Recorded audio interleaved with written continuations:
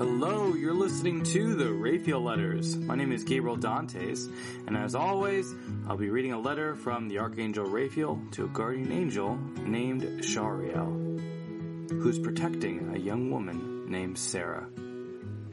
Today, in Raphael Letter number 2, the Archangel is expounding on the power of prayer. We will learn how our choice to pray or not to pray affects our daily life, our anxieties, and our ability to pursue our unique mission.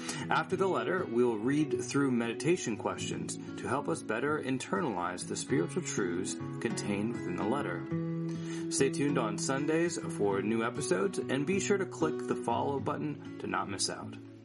Click on the link in the show notes, www.gmdantes.com/the Raphael Letters, to read the entire letter and follow along. And while you're on my website, I also encourage you to take a look at my children's book series called Arya's Adventures. You can get the first few chapters of that book for free on my website. Hope you enjoy them. Now, without further ado, let us read Raphael Letter number 2, The Power of Prayer. Most beloved Shariel, I'm glad that Sarah has turned her soul towards the Beloved, and how glorious it is that you feel the strength of it burning inside you. Yes, I remember the glory of it too. You're right to say that it is like turning one's face towards God's eternal glory. For though we always behold the face of the Father who is in heaven, Matthew 18:10, we also are in the desert of the world. We are like trees which have one root in the river and one root in a dry desert. This is what it means for us to guard them and share in their struggle. But when they pray, it is like drinking from the stream from both roots, the same stream that gives life to all things and makes them holy. To him be glory forever and ever. Amen. Glorify him always, my dear sister. But do not be distracted by the joy of it. The battle still wages on. Very soon your opponent will make it his highest priority to compel her to forget that her time of prayer is changing her whole life for the better. I know it may seem impossible for her to forget that she was more miserable, irritable, depressed, and anxious before having a life of prayer. But I assure you, Shariel, she can easily forget this, as I have seen it happen many times before. To guard her, then, bring to her mind often the importance of prayer, and how the lack of it is affecting her. I know you mentioned the importance of reminding her often of her unique mission. You are most right in that. But the priority must be her prayer.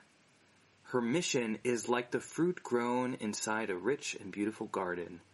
The seeds of her gifts were planted long ago by the hand of the Beloved, and he has caused the trees to grow. But it is only by watering that garden with prayer that it can bear the fruit that is worth tasting. It might be difficult to see how this is the case in some professions. Certainly it is obvious how prayer will aid the woman called to be a doctor or a counselor or a mother. The time of prayer will give her the love, kindness, and inner clarity needed to become better at her mission. But what of the business owner, the stock market trader, or the mechanic? How does prayer help them in their mission? You may guess the answer if you remember from your training what are the basic effects prayer has on the human soul. Prayer begets real wisdom for life, and this wisdom arises from quiet reflection and a clear mind. Without prayer, the enemy will confuse these children, pulling them from one idea to another. I know of one soul who the Beloved visited, and she was very anxious about many things. Martha's heart was tightened, as if there were a vice gripped around it. What really gripped her heart, though, was her anxieties, needing to cook, needing to clean the house, needing to clean their clothes, needing to gather water and food from the market, the health of her brother Lazarus, and her concerns at how she was to provide for her brother and her sister now that Lazarus could no longer work the vineyard. Each of those anxieties is a legitimate need that the enemy would present to her. Then the enemy would whisper to her, "You must take care of your family, because no one else will provide for them." You notice how, as always, the enemy says something that is true with something that is false. Martha must care for her family, because she was the eldest daughter. But the enemy weaves a lie in with it, that no one will provide for them. The implication that Martha accepts is that no one, including Jesus or God the Father, will provide for them. It is sad that accepting this lie only leads God's children into unnecessary suffering and anxiety. Their heart is gripped tight by the enemy, and they become a slave to their anxieties, rather than free in Christ. If only they knew that the Father truly cared about them and wanted to help them. The Father provides for them in several ways. First, the Father provides for their needs more directly, as, for instance, when Jesus raised Martha's brother from the dead. Or you may be asked by your superior to mediate a healing or provide for a basic need of food, money, shelter, or some other essential good. Second, the Father may provide for their need through another human. This is preferable, as this facilitates a growing of love and humility among God's children. Lastly, you may be asked to help inspire her heart directly with a solution that may improve her situation. This is the most common way that the Father prefers to help people, as he wills that they might have a relationship with him and speak to him directly in prayer. If only his children would first go to prayer with a problem to ask for wisdom from their Father, they would avoid so much wasted energy being spent fighting the confusions of the enemy.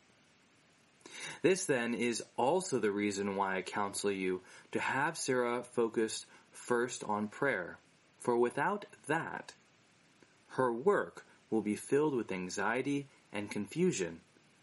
But with prayer, her work will be more peaceful and fruitful than she could possibly imagine.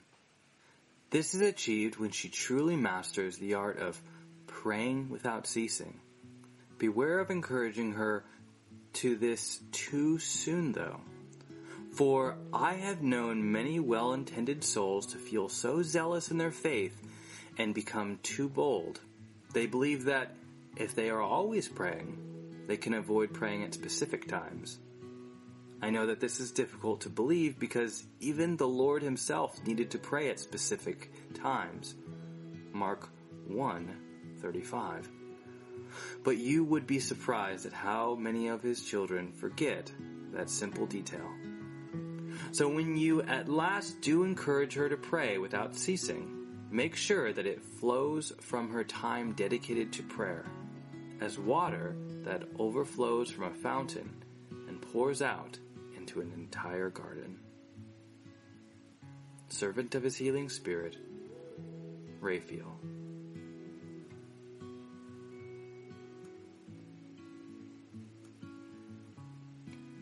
I hope you enjoyed this letter titled The Power of Prayer. In it, we learned how prayer empowers both us and our guardian angel, and how not praying and not trusting God leads us to unnecessary anxiety. The point of these letters is to bring some spiritual awareness to what is going on around us. To help us enter more fully into these letters and their unique themes, I have composed the following meditation questions, which you can find below the letter on my website. While I encourage you to write down your answers to these questions in a notebook to help you engage in them, I recognize that not everyone has the time or freedom to do that. So, if that is the case, then as you listen, I recommend paying particular attention to your answers. Perhaps say them out loud if you are alone, or repeat them to yourself in your mind. The purpose of this is in order to create greater awareness of our guardian angels throughout the day and week, that we might do what St. Paul encourages us to do: pray without ceasing. Let's reflect on those questions. What is a spiritual reality that I am now more aware of, having read this letter? What is something I wish I could say to my guardian angel right now?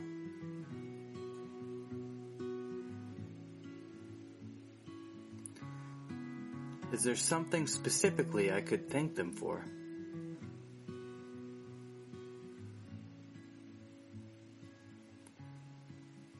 What is the struggle that I wish my guardian angel could help me more with? Guardian angel, can you help me more with this, please?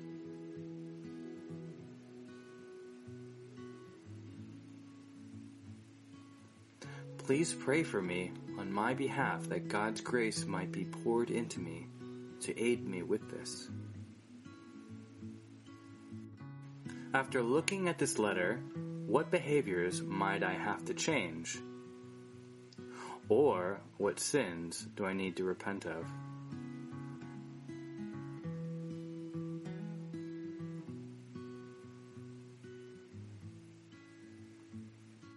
Have I considered how my actions affects my guardian angel's ability to protect me?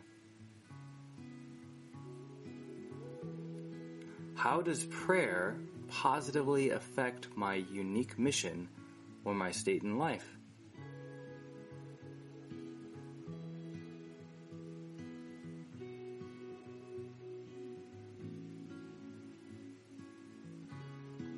How does not praying negatively affect my unique mission or my state in life?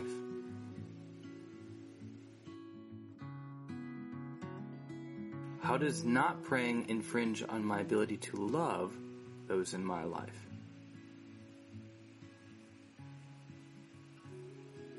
How does praying empower me to accomplish my life goals?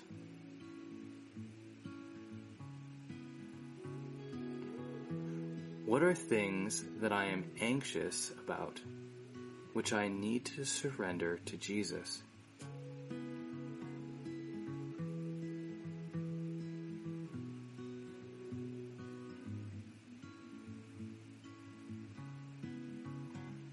Lord, please take away these anxieties. I trust you, Jesus.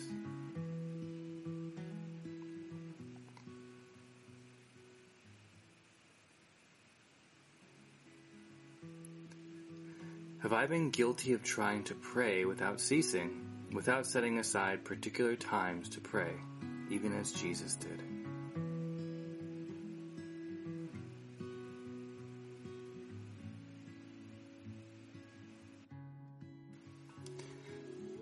In the name of the Father, and the Son, and the Holy Spirit. Amen. O God, who in your unfathomable providence are pleased to send your holy angels to guard us, hear our supplication as we cry to you, that we may always be defended by their protection and rejoice eternally in their company.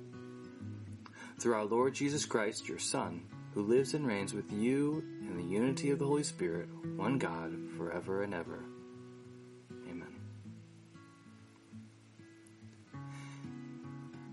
Angel of God, my guardian dear, to whom God's love commits me here, ever this day be at my side, to light, to guard, to rule, to guide.